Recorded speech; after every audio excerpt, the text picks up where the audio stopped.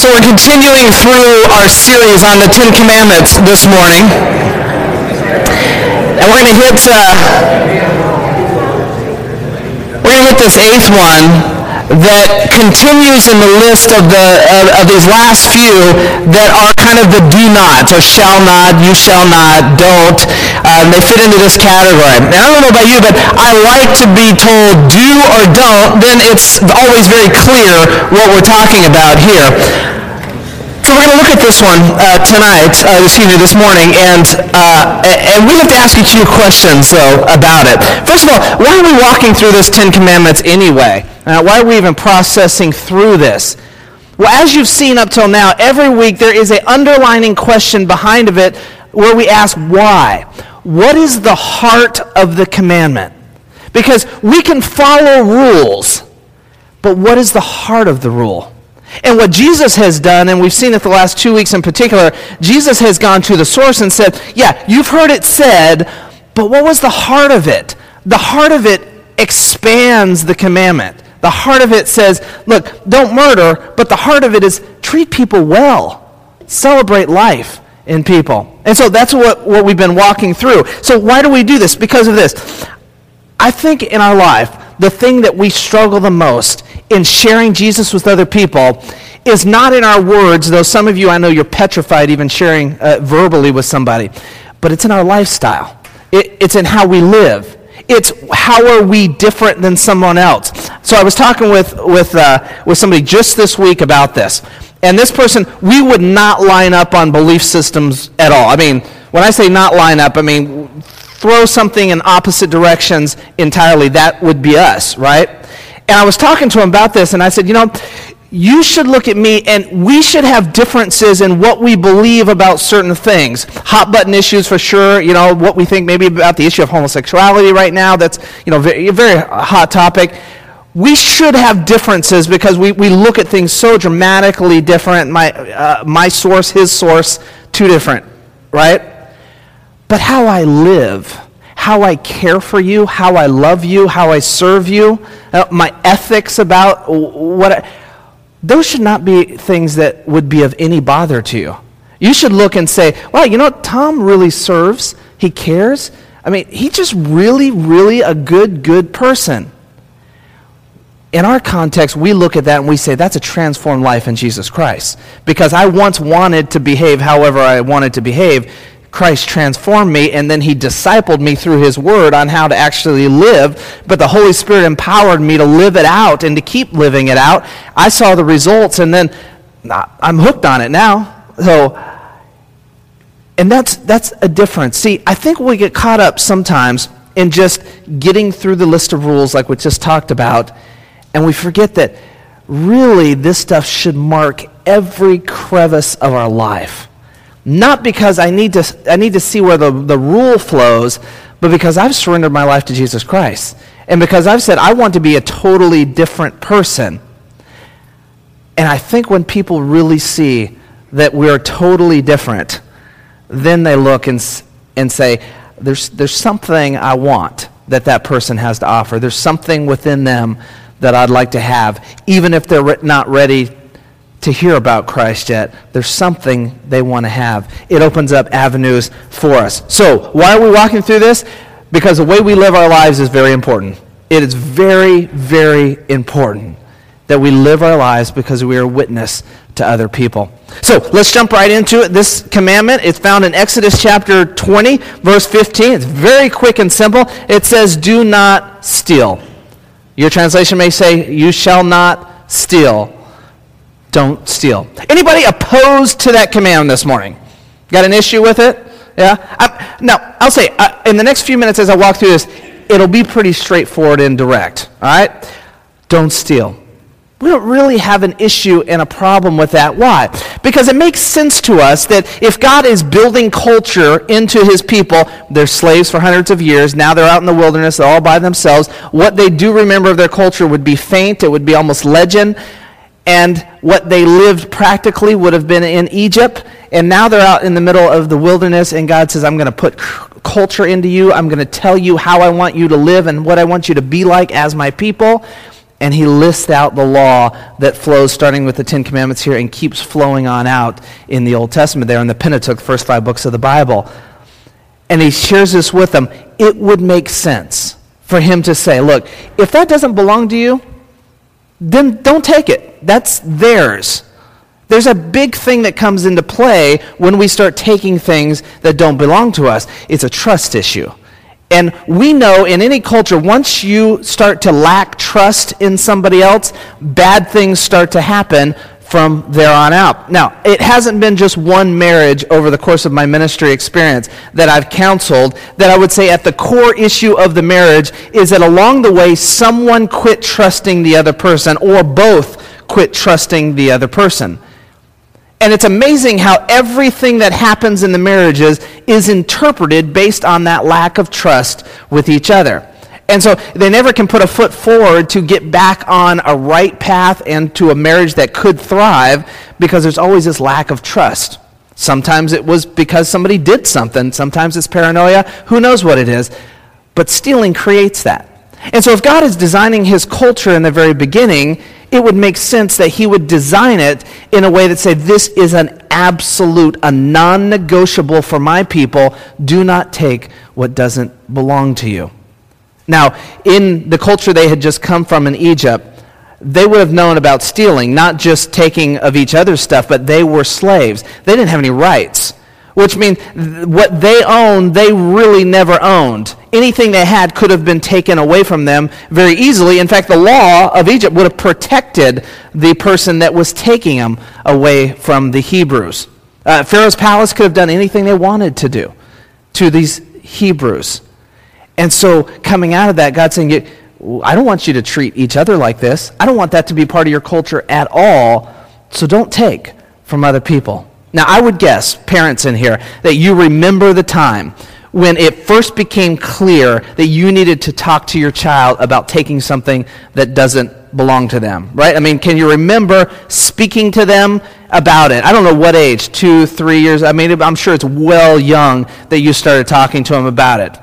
And then I probably remember the age where they were like something big happened, where, they didn't just step over the line, but they flew over it, and punishment and grounding, and maybe because they took something that didn't belong to them. And we learn to teach this and build this into our kids. Why? Because this will destroy them if it's not under wraps right now. It starts out now as something within the family that you have to punish them for. It ends up down the road as wearing an orange jacket, picking up trash on the highway with the prison van ready to take you back to your house. And that's really what you're trying to avoid as parents. But I want to walk through some stuff here. This list of things that we may not always view as stealing that I would say is pretty commonplace in our culture. So I said, do you agree that we shouldn't steal? You said yes. Now's the time where you might have to put your eye rolling into practice, because as I walk through this, I'm going to guess this. Probably 7, 8 out of every 10 of you are involved in one of these things or many of these things. And I would guess on several of these things, up till this point, you don't even see it as an issue or problem, because it's just the way our culture flows. All right? Is that okay? Nobody has anything to throw. Okay, good. Let's step through it. All right, the first thing, types of stealing, is just theft, burglary. We agree with that. It's sitting there, it's not yours, you take it, that's a problem. That's straight out theft, you took something. I remember when I was really young, taking just some change off my parents' dresser, and it was like beat down mode when my parents found that out. I was like, it's like 25 cents, but they're teaching a point. Theft, burglary, we all agree with that, right? All right, good, so we'll pop on to number 2. How about laziness at work? How about when we take advantage of the time at our work and we don't get done what we know we could get done at our job? Now, I'm not talking about, just going gangbusters, having to bust your chow all the time, and you're not appreciating all that kind of stuff. That's not what I'm talking about. I'm talking about when we flip over to our Facebook, or we we get the solitaire going, or whatever it is, you can interpret it into your context, and where we ultimately, we know we're kind of robbing our boss and our company of the time that they are paying us in that. Ever do that? Oh, yeah, so that falls on our list. Let's look at a third one. How about underpayment? Where you say, hey, I'll pay you this, but you never really come through with paying them that amount.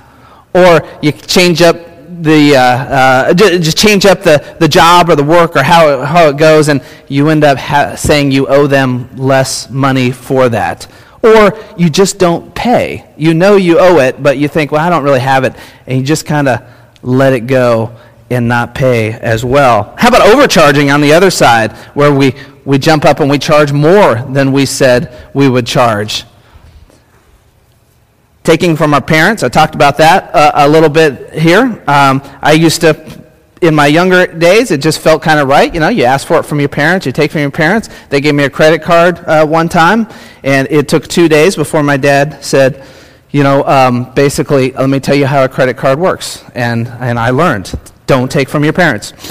How about this one? 6, plagiarism.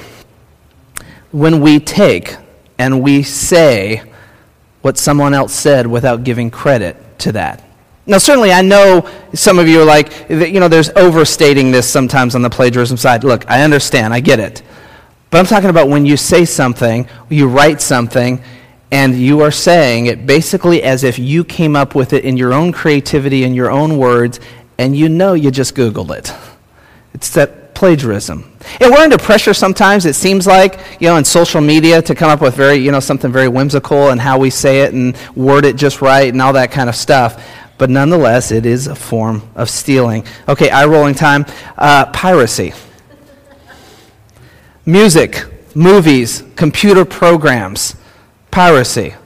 I know what you're saying. Don't they have that kind of built into their company that they're going to lose this kind of money? So it's really not stealing if they build it into their budget already. They kind of know this is going to happen anyway. Don't rock stars make a ton of money anyway? They're not going to miss a little bit on that. But I got a friend who is in a band, and they tour and stuff. And it's funny, I asked him this question, and he said, no, we lose money on it because we pay the record company to put that out. And we lose money on it if it's not sold. Piracy. Now that's the one that I really believe is so countercultural because we just do it. We do it all the time. I'm telling you, when I talk to some people, I would say they may not remember the last time they bought a CD or music, but they have plenty of it. They found it some way, somehow. How about you got the newest version of maybe a word suite on your computer, something like that, and those things are pricey, right? $300-$400, but no problem. Because, your neighbor loans you one, and you just kind of were able to put it on your phone and work past, or not your phone, but your computer, and you were able to work past it, get it loaded, and now you're very joyfully typing away and creating your papers or whatever it is that you're writing, enjoying the Outlook or whatever that may be. 8, how about a frivolous lawsuit? When you know there's an opportunity to sue and get money from it, but the issue was not that big a deal. The Bible would say we don't do that. In fact, the Bible would go so far to say don't sue Christians. Don't sue your brother in Christ is what it says. Go to that person and work it out, but don't seek just going to the lawsuit. Because once you hire a lawyer, here's what happens. When you hire a lawyer, their job is to fight for you, not to honor God's word. To fight for you. And they'll do whatever they can to make you win over the other person. And so it never quite lines up with Scripture on that. And so God says, don't go there. You don't need to do that. Here's the last one on here. Eye-rolling time. How about on your taxes? Your taxes. That when we cheat. Now, do you like it? No. Probably no more than me to pay certain things we have to pay on our taxes. You might have gone to the polls and voted one way, and you lost and it went the other way, and now you're having to pay more, right? We've all probably been there. But guess what? It's the law, and it's what we're called to do, what we're asked to do. And I don't like it sometimes, but being fair and being honest on our taxes. Now, look at this list that I just gave you, and you could probably come up with a few more. And ask yourself this question. Not is this right? Is it wrong? Am I skirting? Am I not skirting? It's not so bad. They've got that built in. All those kind of things we like to tell ourselves. Ask yourself this question. What is the witness to Jesus Christ's name when we violate these things? What does it look like to someone who doesn't know Christ, who you then are going to turn around and say, hey, you really should become a Christian. This is really the better way of life. And they'd say, well, I get that, but you do this and that as well. How is it really any different? And then, you go in and you talk about a speech of, burning in hell and versus heaven and that kind of thing. And so they walk away with this concept that it's really just about some fire insurance or a hell and heaven issue, and not about a lifestyle issue as well, a different form of living, a different way of viewing this life. You can see how this command of do not steal works through everything. Now, the list I just gave you, those 9. Could you imagine if no one ever violated or pushed the boundaries on any of those 9 things? What do you think relationship would look like if that was the case? What do you think the way people cared for one another, the trust they had for one another would have if we never violated any of those? You ever hired somebody to come over and do a job for you, and they said $500, and before you knew it, you're paying $850, and you can't quite even figure out what extra was done? Yeah. Imagine if that never happened, that type of situation where you're being taken advantage of. And you're not always being taken advantage of, but let's say you were. Imagine if it never happened and the relationship is totally different. This thing of stealing goes through many, many ways of how we interact with people in God's Word. Let me shift gears, though, entirely for you.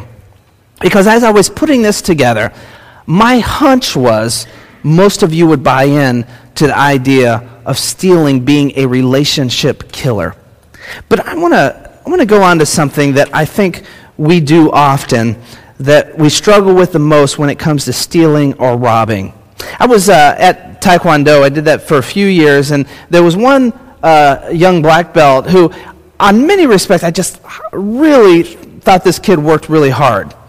But every once in a while, there was an exercise, and usually it was like a push-ups or burpees or things like this, where I noticed that his style was a little bit different than everyone else's, where everyone else may push up to the floor and push back up. His was a little bit like this. I noticed on the sit-ups, his form was a little bit like this. It was more like neck-ups, back and forth. And so I watched this over and over and over, and this was a multi-level black belt young kid who was very good at Taekwondo. And it dawned on me, it hit me one time, that I so wanted to just say, why are you cheating yourself? And you're so good at this. Just think of the level you could take it to if you took this exercise, those basic exercises we did in every class, and you did them to the max, and how they would flow into this. And so that phrase, every time I saw him in class, it would always come to my head, why are you robbing yourself? Why are you cheating yourself of this? And you're young, you're 16, you can run circles around me. Why are you cheating yourself of this? And the Lord, as he does often, he has a way of taking things that we complain about and gripe about in life, and he has a way of kind of flipping them right around onto us, where the question came of me, Tom, why do you cheat and rob yourself in life? If I've called you to this and called you to do this and be this, why do you rob yourself? Why do you not become all that you can be in life? Tom, if I have this as a pastor I want you to be, why do you ever cheat yourself and not let me lead you to being that form and that kind of pastor? And he flips it right back on to my own life. And so I was looking at this week, and I thought, how is it that we often rob ourselves? And I'm going to look at a few things. So if you're taking notes, you'll just have to jot these down. If you've got your Bibles, I'm going to just say the verse. I'll give you just a second to look it up if you want to look it there. But at very least, write it down and you can get back to it. How do we rob ourselves from God? Here's Psalm 139, verse 14. He says this, "Thank you for making me so wonderfully complex. Your workmanship is marvelous. How well I know it." You might know the verses, "I am fearfully and wonderfully made." Do you realize that for many of us, we rob ourselves from the start. We rob ourselves of denying ourselves who God made us, how God sees us. When God looks at us and he says, you are wonderfully, you're marvelous, you're incredibly made, I designed you, and we look at ourselves and say, I'm junk. I can't do this, I can't do that. I'm 41 now, I used to could do that, I can't do that anymore. And we talk ourselves down in this way. And we rob ourselves of who we are in God. Where God has basically said, no, you are incredible, you're wonderful, you're phenomenal. I mean, you're a human being, I made you in my image. Now, I'm not talking about maybe we get into something like, we get into an addiction or we get into that type of thing. God's not pleased with that. That's not what he wants. But who he created in you, how he designed you, the personality he put in your body, in the way you process things, he designed you perfect and wonderful. And we rob ourselves of that all the time. You might rob yourself of that when you look at somebody else and say, if I was like that, then I could effectively do whatever it is that you want to do. As a pastor, I do the same thing. When I look at another pastor preaching or teaching or leading his congregation, man, if I could do that. The praise team and I went to a worship service last night down in Charlotte, which was a phenomenal, dynamic worship service. And the preacher last night is a high-energy, motivational, just really go, push, just challenge type of teacher. And why do I sit there and think, man, I want to preach like that. I want to do that. But God says, no, you're wonderful just how you're made and you're created. Don't rob yourself of who God has already designed you to be. He says this in 1 Peter chapter 2, verse 9. One of my favorite verses in the Bible. Here's what it says. But you are not like that. For you are a chosen people. You're a royal priest, a holy nation, God's very own possession. As a result, you can show others the goodness of God, for he called you out of darkness into his wonderful light. And the verse is saying, look, you're chosen. I chose you. Now, if you think I just created and just flung it out there and just said, I'm on to something else, this verse says otherwise. It says you were chosen. I made you for a purpose, for a reason.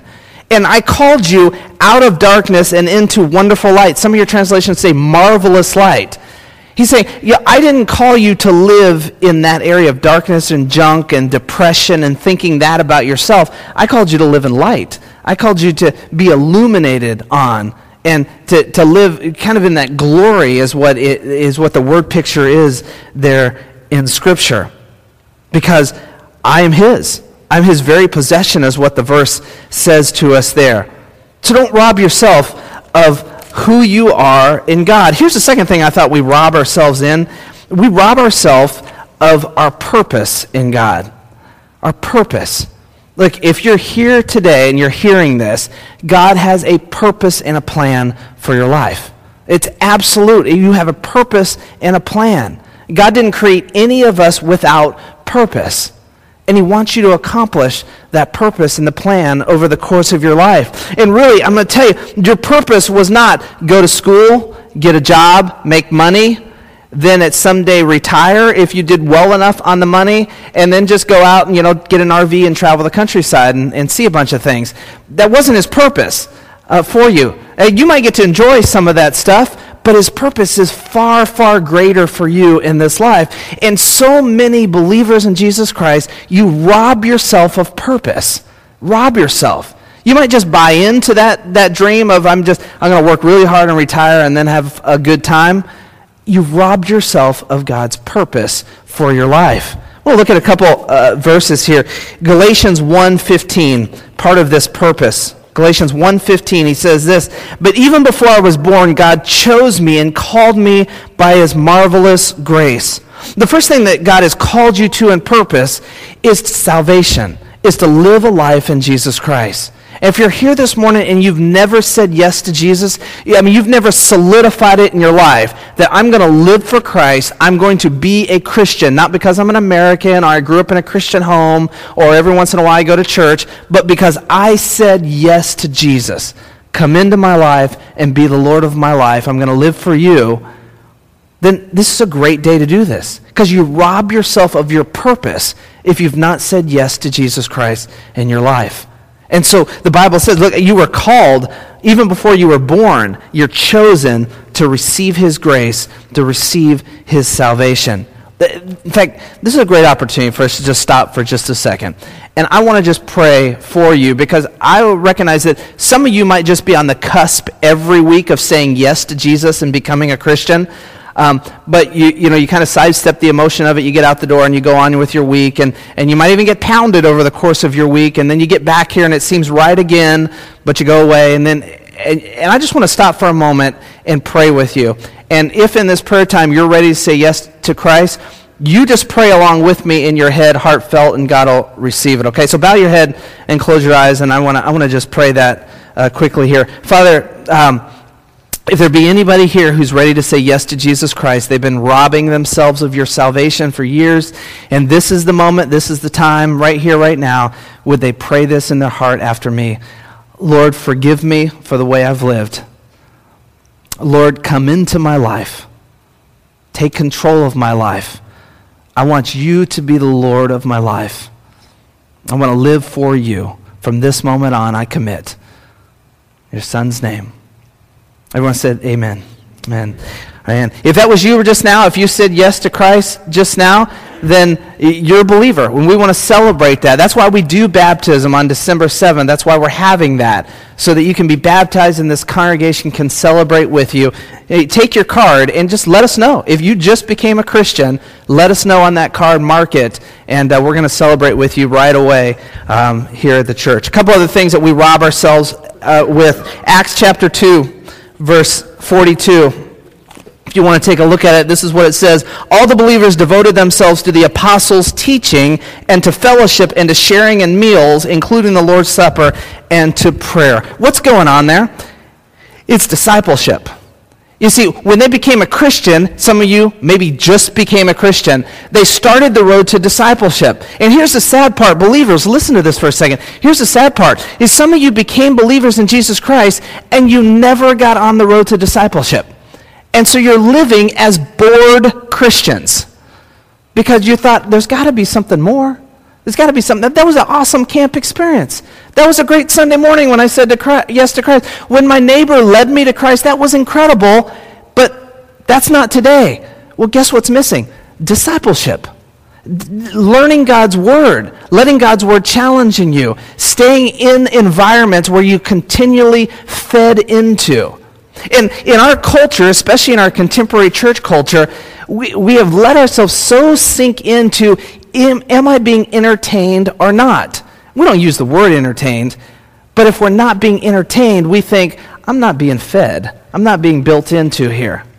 The truth of the matter is the church has a responsibility, and you have a responsibility to get on the track to discipleship. And when we don't, guess what you do, believers? We rob ourselves. We rob ourselves of who God has designed us to be. And before we know it, as the Bible says, we're still like children drinking milk when we should be spiritually mature, chewing on meat. And we rob ourselves of it. Listen, if you are here today and you're a believer and you're not involved in some form of discipleship, small group, a men's group, women's group, one-on-one discipleship with somebody, accountability, you don't have somebody close that you get with and you guys break this stuff down, that you're robbing yourself. And I want to challenge you to get involved in something right away, to start feeding yourself in that form of discipleship. Another verse is Galatians chapter 5, verse 13. Chapter 5, verse 13 says this, "For you've been called to live in freedom, my brothers and sisters, but don't use your freedom to satisfy your sinful nature. Instead, use your freedom to serve one another in love." What's the word saying is that we have to serve one another, that we have to be involved in caring for our world, caring for our neighbor, for caring for people that you sit with every week, and building into them. And I only know one thing about serving. It almost always involves sacrifice. It's sacrifice of my time, of my energy, of my finances. There are times where I get calls at 10 o'clock at night, and my first thought is, I really would rather not. I mean, is there some way else to resolve this that doesn't involve me in my car driving to their location? Yeah, because usually they don't call me and say, hey, we're having an issue. We'll come over to you. You just stay where you're at. I mean, service always involves some form of sacrifice. But you know what? For me to give up, for you to give up, to care for somebody else and to serve somebody else, it makes me into something that I'm not now if I don't do it. And we heard a great illustration last night about stretching and stretching ourselves. And as we watched some of the people trying to stretch, I thought, that's me. I haven't been able to touch my toes since about, 7th or 8th grade. And I think I did it with some assistance in 7th or 8th grade. And so I'm going to tell you what I do because I can't touch my toes. And you may be like this too. I don't bend over. Because, I don't even try to reach down usually because I know I can't get down there, and I know somebody else looks, especially if they're in Taekwondo or something, and you got girls who are putting their palms on the ground and touching their heads to the ground and crazy stuff, and I can't. So I just kind of fake bending over because I know I can't do it. Some of you, that's exactly how you are in serving. You know you can't push as far as maybe you're seeing somebody else do, so you don't even try. But God has said to every single one of us, you got to stretch out, you got to step out, you got to push out, and you've got to serve. You've got to care for somebody else. And it might take a lot from you. It might be hard at the beginning. Guess what? You might have to adjust your schedule. You might have to change things. You might have to say, hey, we're not going to go away this many weekends because I'm going to commit to serving and caring in the church or in my neighborhood or wherever it may be, because I'm going to serve. It always involves sacrifice. But guess what? You are robbing yourself of who you could be in Christ if you don't serve. And I recognize for some of you, just the idea of stepping out and serving one Sunday a month, 1 hour, holding babies for an hour, I know is a huge step and it's a huge stretch. I'd invite you to do that. But for most of you, you know that's just a tip. That's just to satisfy some requirement you think you have in your head. And God is saying, I want to stretch and bend you in so many ways in the area of service. I just need you to step out and give it a try and make it happen. And so I want to challenge you in that because we rob ourselves. Finally, this. In Mark chapter 16, verse 15, here's what it says. This is Jesus' words. And then he told them, go into all the world and preach the good news to everyone. Your translation might say to proclaim the good news to everyone. Can I let you in on what I hope is not a secret? Maybe it is a secret to you. After your salvation, your purpose in life is to proclaim the gospel of Jesus Christ. That's your purpose. You didn't become a Christian so that you could go away and just kind of live a better life and find more joy and happiness. All of that comes along with it. Your purpose is to proclaim the name of Jesus Christ. You don't have to do it like me. You don't have to go to seminary. You don't have to become a preacher. You don't have to get up on a stage. In fact, I probably enjoy my time of sharing about Christ outside of this, in the grocery store and with friends, more than I even enjoy this, and I like this. You don't have to do that. But your job and your call is to proclaim the name of Jesus Christ. And so, church, I want to make sure you know you rob yourself of what God has called you to be when you never speak the name of Jesus Christ. When you never turn to somebody and say, can I just tell you where I found some of that joy? Can I just tell you about some of the relationships God brought in my life at my church? Can I tell you about just something, the pastor said or something we sang in a song that really impacted me? And the list goes on and on. You're smart enough to come up with your own examples, but you rob yourself of who God had designed you to be when you don't share the name of Christ. It wasn't too long ago, just a few years, where somebody shared with me or had said, I am a Christian, I believe in that stuff, but I just believe that's supposed to be something private in my heart. I tell you, culturally, it sounds so good, but it's not God's word. It's not what God has called us to be. He doesn't want you to be abrasive, offensive. He doesn't want you to be in your face, yelling at people. That's not what he says there. But we've got to proclaim. Now think about, when's the last time you've just even simply invited somebody to come along with you to church? Just come along. It's good people. It's fun time. We'll go out to lunch afterwards. As simple as that, non-threatening as that. Every single one of us in here can do that. You could do it on a weekly basis even. But we're called to proclaim God's name. Proclaim who Christ is. Why? Because at the end of the day, we need to see more people come to know Jesus Christ. We need to see people surrender their life the same way you surrendered your life. And we rob ourselves as a church of who we can be as a church if we don't see people coming to know Christ.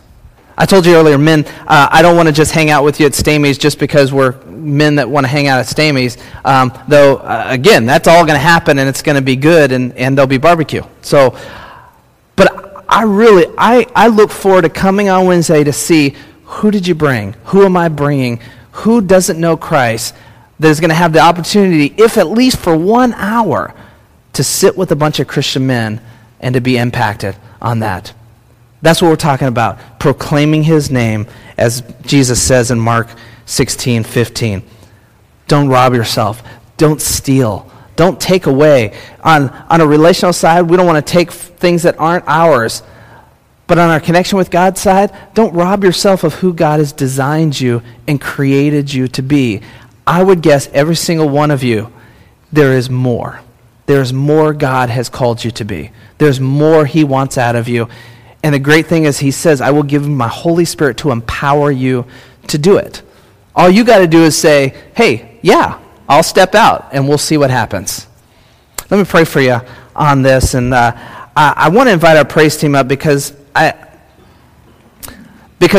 as we walk through kind of the commitment side of it in your own heart, the praise team is going to just kind of set the stage as they play a song. And this is what I want you to do. If there's anything this morning in that you would say, I've been robbing myself, and you just want to put it before God, just use your card. Write on back in the prayer area, just say, I just feel like I've been robbing God in this area of my life, so that we can pray for you. It may be that you're ready to step out in commitment, and we want to pray for that as well. So as I'm praying, and then the praise team plays, you work on that card and work through that. You can drop in the offering at the end. If you said yes to Jesus Christ, or you're ready to say yes, then do that as well at this time. Let me pray. Father, for this group that's before me, Lord, I know for me, sometimes my mind just kind of wanders and I say, oh, the ones that weren't here. Oh, the ones that didn't hear this, that I wanted to hear this. But Father, you brought a crowd in here this morning who needed to hear your word. I needed to hear it as I was preparing. And so, Lord, I believe that there's a group of people right here, Lord, that are robbing themselves of who you've designed them to be, what you've called them for. And some, it's just say yes to Jesus Christ and claim salvation today. Lord, for some, it's Lord, it's simply to say yes to you and start serving in your name. Or for some, it's sharing who you are and what you did in their life. And so, Lord, raise them up today. May today be the day they say, I will no longer rob and steal God in these areas. And I will let him stretch and push me, even if I'm a little worried about it, a little frightful, and don't know what's out there. We claim that in your Son's name. Amen. Would you now stand and respond to this message and however the Lord is speaking to your heart as the praise team leads us?